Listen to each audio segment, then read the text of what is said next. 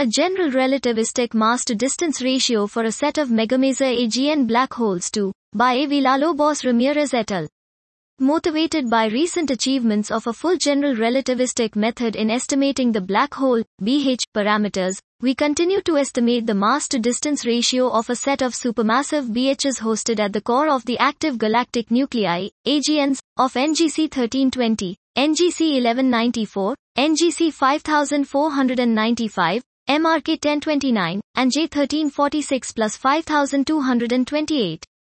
We also include the X0 offset of BHs as well as recessional redshifts of host galaxies produced by peculiar motion and cosmological expansion of the universe in our estimation.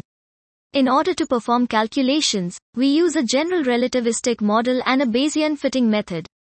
We find that this model allows us to estimate the central BH mass-to-distance ratio of J 1346 plus 5228 for the first time.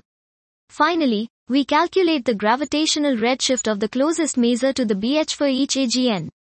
This gravitational redshift is a general relativistic effect produced by the gravitational field that is now properly included in the modeling. This was a general relativistic mass-to-distance ratio for a set of megamaser AGN black holes 2, by Villalobos Ramirez et al.